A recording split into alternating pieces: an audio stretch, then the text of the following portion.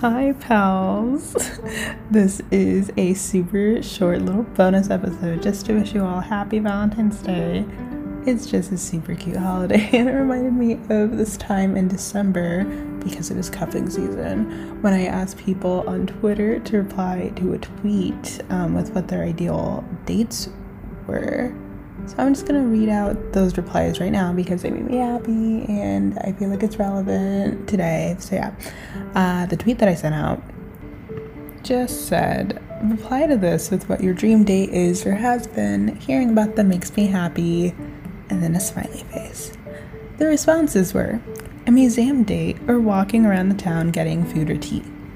Walking around for a really long time at night, getting dinner and going into random stores and just talking.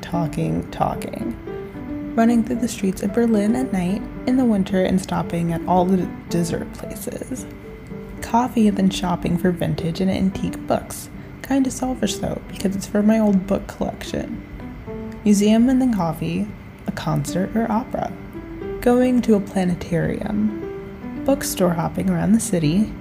Going out to eat or shopping with people and then just having conversations in the car. Laying in a field of flowers and gazing at the stars while listening to music. And then last we have, I would love a little picnic or lunch and then an afternoon in a museum, like natural history or cultural art. Yeah, so that is it.